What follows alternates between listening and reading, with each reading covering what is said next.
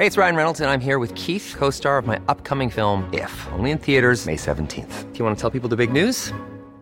All right, I'll do it. Sign up now and you'll get unlimited for $15 a month and 6 months of Paramount Plus Essential Plan on us. MintMobile.com/switch. Upfront payment of $45 equivalent to $15 per month. Unlimited over 40 gigabytes per month. Face lower speeds. Videos at 480p. Active Mint customers by 531.24 get 6 months of Paramount Plus Essential Plan. Auto renews after 6 months. Offer ends May 31st, 2024. Separate Paramount Plus registration required. Terms and conditions apply if rated PG. Since 2013, Bombas has donated over 100 million socks, underwear, and T-shirts to those facing homelessness. If we counted those on air, this ad would last over 1,157 days. But if we counted the time it takes to make a donation possible, it would take just a few clicks. Because every time you make a purchase, Bombas donates an item to someone who needs it. Go to bombas.com/ACAST and use code ACAST for 20% off your first purchase. That's bombas.com/ACAST, code ACAST.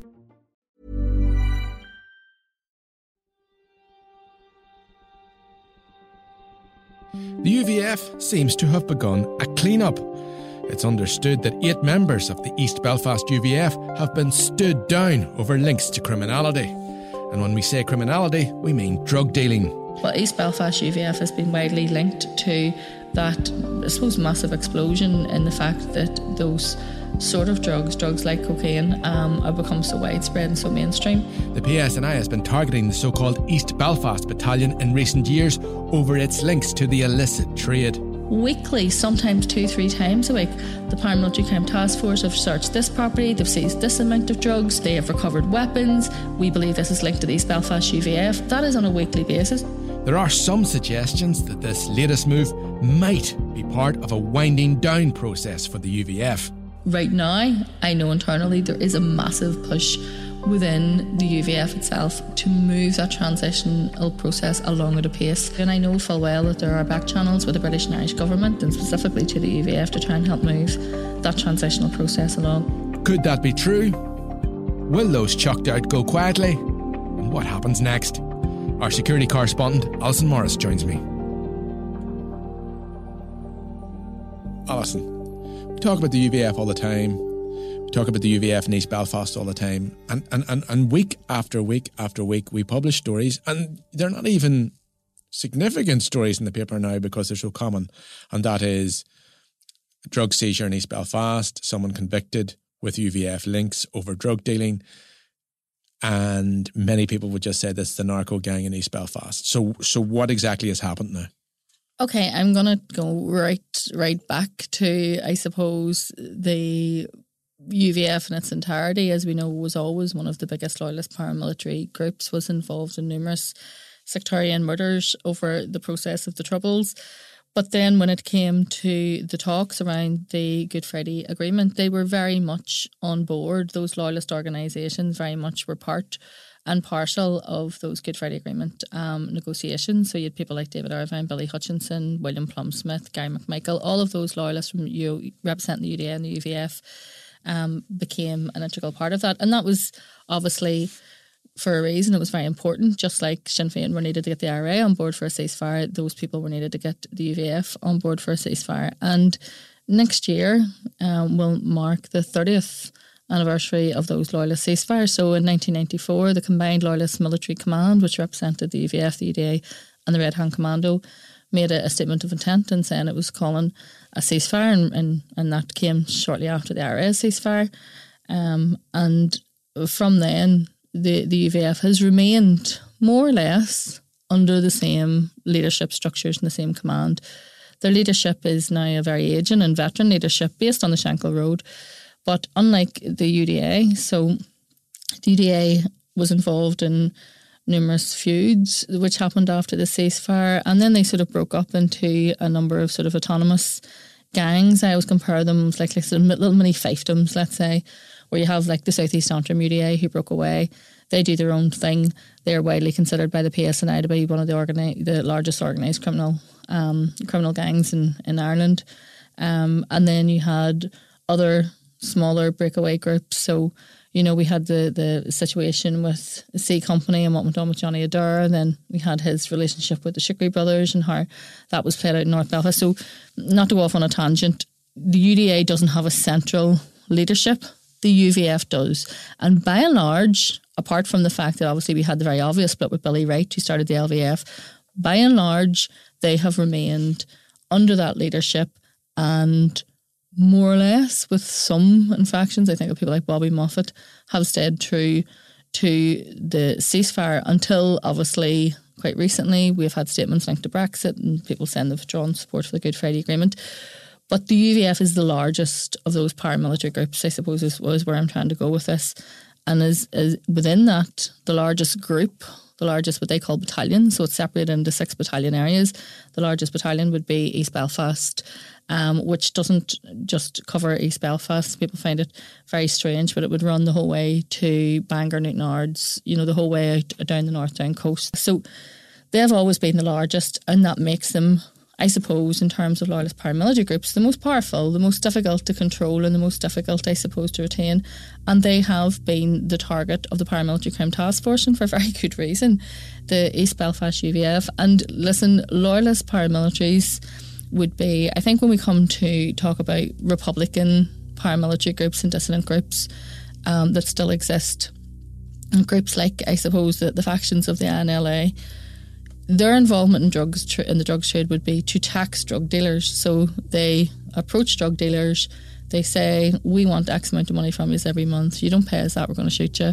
And so they're taxing drug dealers, but they're very careful not to actually touch the drugs themselves. So they go, we're not drug dealers, but they are taxing drug dealers. The difference, what happened with the loyalist paramilitary groups, is they started out like that. So they started out taxing drug dealers and then thought, well, we'll just cut out the middlemen, just be drug dealers ourselves. And so would be responsible for a large portion of the drugs trade. But East Belfast UVF has been widely linked to that, I suppose, massive explosion in the fact that those sort of drugs like cocaine, have become so widespread and so mainstream.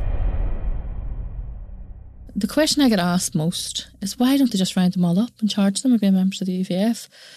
It is all but impossible to convict someone of membership of a paramilitary organisation unless you have weeks and months and possibly years of covert recordings that would indicate that they are involved in a paramilitary group, and they almost have to identify themselves by rank as a member of that paramilitary group.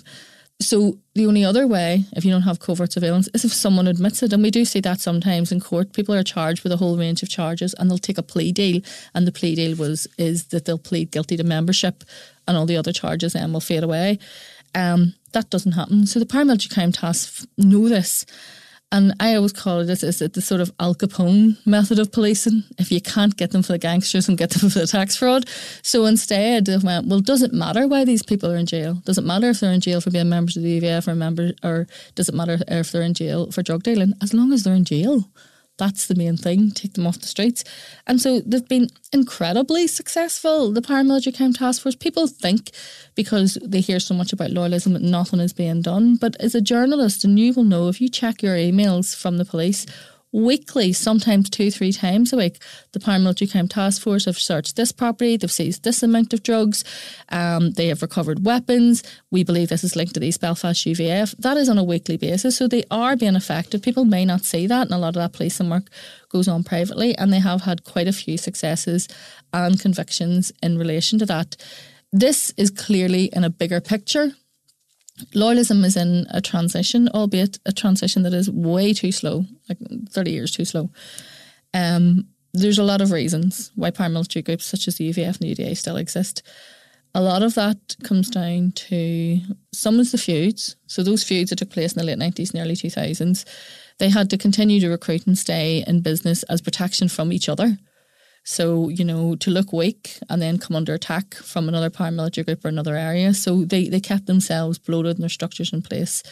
And then there was the fact that there's just so much money in it. And the money is both legal and illegal.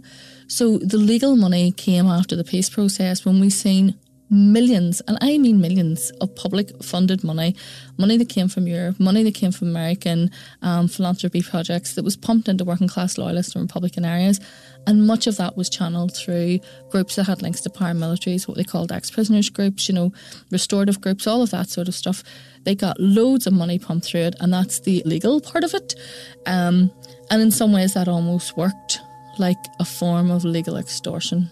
So you said, you keep us funded and you keep us going and you keep all these jobs for the boys and all our mates, and we'll keep everything nice and calm.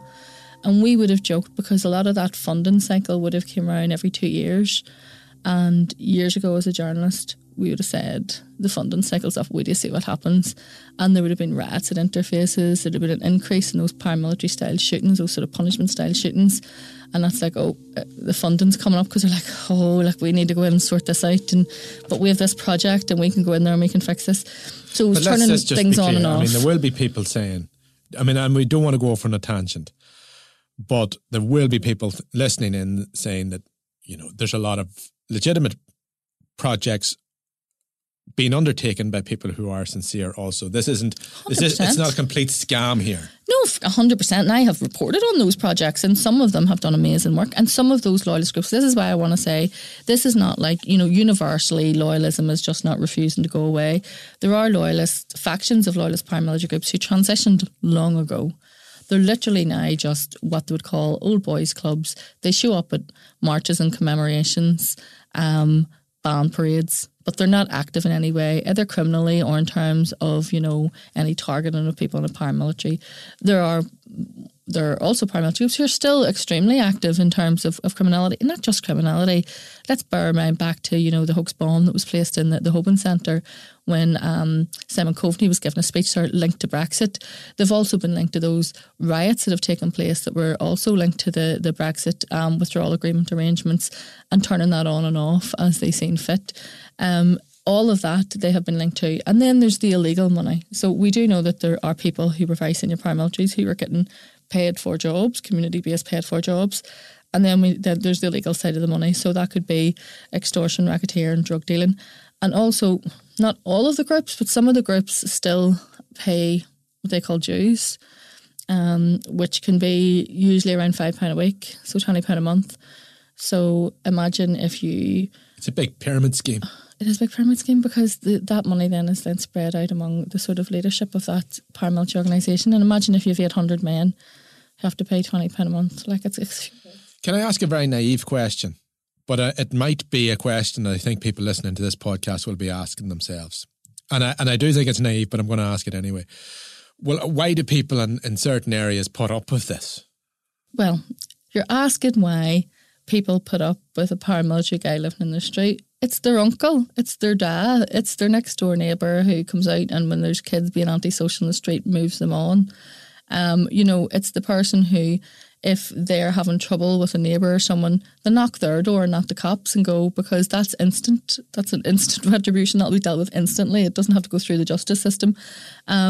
There's a level of coercive control obviously involved in that too, in terms of people who manipulate that system to make sure, and that happens through, say, loan sharking, where you're the guy who's like, I know you're short of a few quid, look, here you go, you take that, but then you got to pay that back. And the consequences for not paying that back is not like not paying your credit union, you know what I mean? There's consequences to that. There's coercive control, but there also is the fact, and you could see if you go, and I have reported on those sort of Remembrance Day events or big band parades, there's thousands of people attend them. So to say there is, most people, if you stop them in the street in any loyalist working class area and say, would you like paramilitary groups to go away? They'll say yes, of course.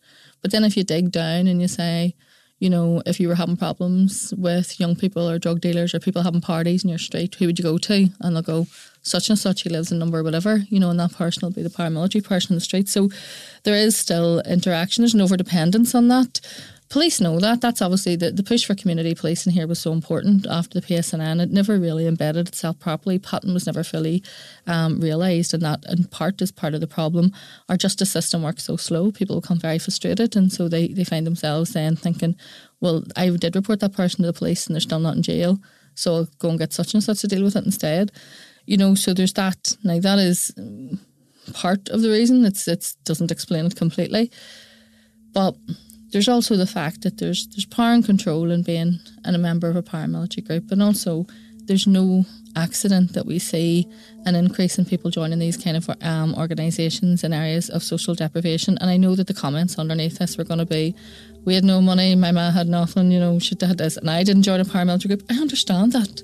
I grew up in a very similar circumstance myself, But what I will say is that everyone's circumstances are different, and young men especially are very open to manipulation because, you know, it can be seen as a status symbol and a power symbol, and it also gives them protection. So it gives you protection from other people. So the periods of transition, I have covered more transitional processes that started, I can't even remember, I don't know how many times. They used to be over in the Park Avenue Hotel, they used to go to these press conferences and they went, this is the new group, we're going to transition, this is what our plans are. I remember going to one of the hotels down in Carrick with the South East Antrim UDA, said this is our Beyond Conflict document, we're going to transition, you know, we're going to just be a remembrance group in a society and, you know, give us 7 million and we'll do that. And this has went on, and every one of them I stand and go, this is just a load of nonsense, this is not going to go anywhere. The last one was obviously the LCC and Jonathan Powell sitting there and saying, oh, this is, you know, these people have been left behind, they need to be brought on board, they need to be helped to transition away and get their structures dismantled. That's always been going on, and it fails for a really good reason. If you're paying people to transition and funding that transition, it's never going to have an end game, because once you get to the end, the money stops. So you have to make the transition last as long as it can possibly last. Not trying to make light of this, but what I will say is right now, I know internally there is a massive push within the UVF itself to move that transitional process along at a pace. What is that down to? It's partly down to the fact that the Paramilitary Crime Task Force are coming down on them like a ton of bricks, and that they know, you know, the jig's up in that way. It's partly to do with the fact that there is structures and funding and goodwill that are in place, but only if they're playing the game and they're transitioning and they're not still involved and that kind of criminality. And there's also the fact that, remember, as I said, they have the same structure, the same leadership, but they're old. They're old men now. And I think that there is a will amongst some of them, and they would be people who would have no truck or drugs or anything like that, but that they would like to see that transitional finish before then they leave, because they think if they leave before that finishes, it'll be a free-for-all and it'll all fall apart, and, you know, people take positions of power, they'll see vacuums, they'll move into them, you know, it'll go the way maybe some of the dissident groups went. So it is interesting, but you do think that this time there is actually some reality to this? I do, and I know full well that there are back channels with the British and Irish government to these organisations, and specifically to the UVF, to try and help move that transitional process along. And I know there is will, but there is obviously, those governments are coming back and saying this is great and these are great words and we like what you're saying, we're willing to help you. What are you doing about all those boys you keep getting arrested for drug dealing every week? What are you doing about that? Now, 10 years ago, even 5 years ago, they maybe could have went in and had a violent uprising and removed those people from power. They can't do that now. You can't say to the government, we're transitioning and we're going to move all those bad boys out, but could you give us 10 minutes to shoot them all first? You know, that can't be done. So we're now in a position where how do they then move on and remove them? So what you have to say is that the only way, and the Independent Reporting Commission, who annually update us on those reports, and we'll have another report out next month, which I will probably be back in here speaking to you about when it happens, they have said you can't take everyone, but we're convinced we can take maybe 3/4, and we can take them along to transition, and the rest you just got to say, you or I, for the cops to deal with. We're not working with this anymore. We're not helping you transition. We're done. Transitioning's over. You're now a criminal justice problem. But there were thousands of loyalists marching on Sunday for remembrance services.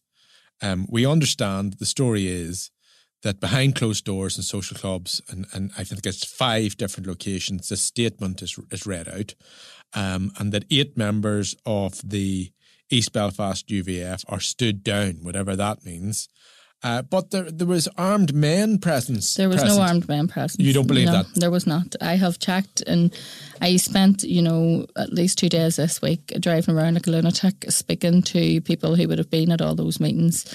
Years ago, I covered those events and armed men used to come out onto the street. So those statements on Remembrance Day would have been read out at a Remembrance Garden in the street with a platform built, and someone would have stood on top of it and a masked man would have come out, armed men at each side of them, and they'd read out a statement from the UVF, and all the people gathered there would have cheered, and the journalists would have hoped that we all got out of there in one piece. That doesn't happen now. They have the Remembrance Day marches and band parades. Anyone who was driving around Sunday will have came across them, diverted traffic. There was bandsmen everywhere. and a refill at a remembrance garden, but then they go back to various social clubs.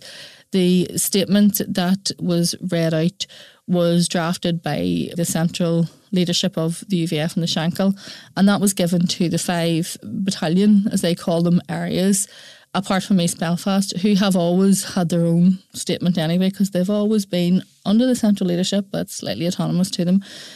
That statement talked about the need to preserve the UVF name in terms of remembrance, but it's accepting there's transition.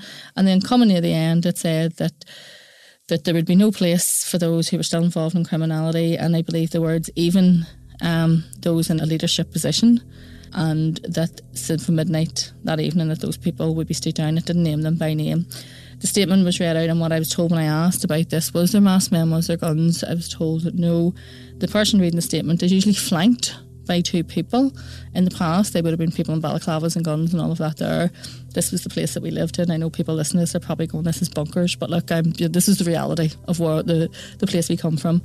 Now, it would have been people who would have wore probably like knitted, like monkey style hats, I don't know what you call it, like a bobble hat with a UVF logo on it, and they have jackets that have UVF logos on them, and that's what way they dress now. There is no there was no, and this is, and I believe the people I have spoken to, that no reason that there was no masked or armed men. I think where that came from was that on Sunday night, myself and half the country received a series of WhatsApp messages that were going around with all sorts of mad information about, masked men firing shots and naming people who they were saying were taking over the leadership of the East Belfast UVF and all sorts of other nonsense. But you got to drill down to try and find where the truth is in these things. And it's my impression there was people who were dressed in outfits that had UVF logos on them, but not masked men with guns. The statement was read out. It's my understanding that East Belfast were aware of some of what was going to be in that statement, but not all of it. They had their own statement, which I'm told was read out and contained quite similar language in terms of criminality and what they were going on, and the need to remember or recall the name or retain the name of the UVF for remembrance purposes. But the stuff about people being expelled as of midnight was obviously not in their statement and was in the other statements. And that would involve, I suppose, the leadership of that group. And then the question, I suppose, remains is, why was that done? What is going to be done now? What happens next? Which is, I suppose, where we are now. We've covered what happened to get to that point. What happens next? Well, this is it. These 8 people, I'm getting the impression that they're senior in the East Belfast UVF. That would say to me that they have access to the weapons that they have. Yep. It would say to me that it has been alleged that these people are connected to drug dealing, which is obviously involves a lot of money. So why would you go quietly? Yeah. Well, here's the thing. People probably expected them not to go quietly. And if I'd been covering this story 5 or 10 years ago, they definitely would not have gone quietly. There would have been a reaction. You'd have seen something like in the form of a sort of show of strength on the street. You'd have seen men marching in East Belfast in a threatening manner. You'd have seen anyone who's maybe linked to the Shankill UVF or has relatives linked to Shankill UVF living in East Belfast, maybe them coming under attack or their houses coming under attack, and that hasn't happened. I struggled, I suppose, to get my head around what was going on myself, but from what I've told is just, look, there's no appetite among these people to start a feud. Memories of that Shankill feud are still very, very vivid. Anyone who knows, anyone who lives in the Shankill will tell you that completely destroyed that area. It turned, father against father, and it was probably the biggest displacing of people. So many people had to move out of their homes. I think I remember one time checking, it was like 450 families or something had to leave their homes in the Shankill. So nobody wants to go back to that because that was so horrifically damaging, I think, for everyone in Loyalist society, and there would be no truck for that now, I remember. But these are people who are armed. That's not to say this couldn't change on a dime. It could. It just takes one wrong thing to be said or one wrong thing to happen. But with my understanding is there is some sort of mediation going on at the minute, and there's a real attempt to try and keep this as calm as is possible. That the problem that exists is you expel the leadership of that and you take it out. But there's 1,000 or so members of the East Belfast UVF. If you don't put someone else in place to be the leader of that organisation, then it becomes something that could be an uncontrollable beast, if you know what I mean. It could be something that could be, it could run on for years and years and years, could cause real criminal justice and obviously also violent issues in that area. But that's what would have happened in the past. That isn't what's happening, and I find that very interesting. And I'll finish this. I suppose I'll go back to how I started. Loyalism is in transition, and I know that people go, this is nonsense, we've heard this before, and I've heard it before, but I do truly believe we're at an end game now. There is an attempt to sort of clean house for their funders and for the governments. Clean house by expelling these people. But what happens now after that? Well, they can just go, if those people continue on, then it means that the main organisation, the main bulk of the UVF, can turn around and say to the two governments, well, look, we did our part. We can't go over and shoot them or kill them because that would be in breach of our transitioning process. But we've done our part. Someone else needs to do the rest of it. We can't deal with that any other way. Well, I mean, we mentioned this transition. Could the mainstream UVF transition into this sort of post-conflict commemoration committee? But then could there be another transition that some people will not give up the money, will not give up the drug dealing, transition into ordinary decent drug dealers without the UVF beanie hat? There's clearly people who are just going to continue on being drug dealers because they make a fortune from that, and we see in those reports the people with the flash cars and the turkey teeth and the Dubai holidays and all the trappings of wealth, and they're not gonna give that up overnight. Let's face it, there's big bucks in that, and it's a certain lifestyle that they don't have the skills or training or job prospects to earn that kind of money elsewhere, so they're just not going to give it up. But yeah, they will just be criminals. They will be classed as criminals.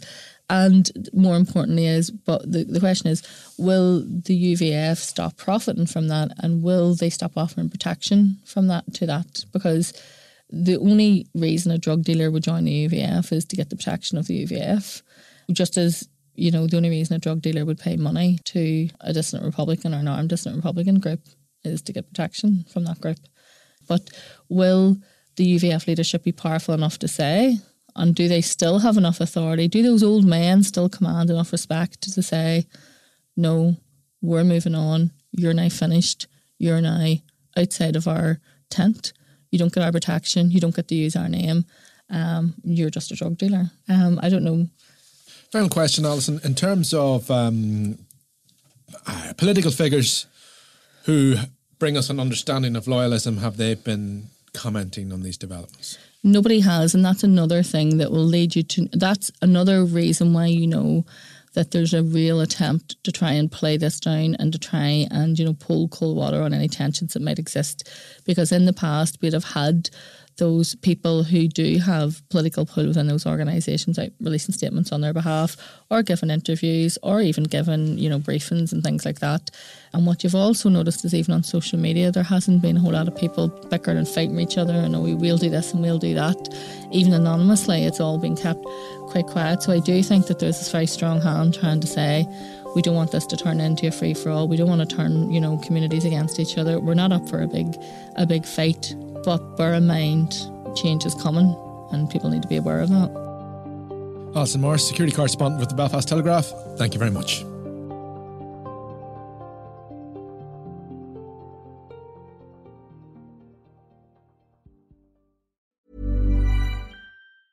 Hey, it's Danny Pellegrino from Everything Iconic. Ready to upgrade your style game without blowing your budget? Check out Quince. They've got all the good stuff, shirts and polos, activewear, and fine leather goods, all at 50 to 80% less than other high-end brands. And the best part? They're all about safe, ethical, and responsible manufacturing. Get that luxury vibe without the luxury price tag. Hit up quince.com/upgrade for free shipping and 365-day returns on your next order. That's quince.com/upgrade.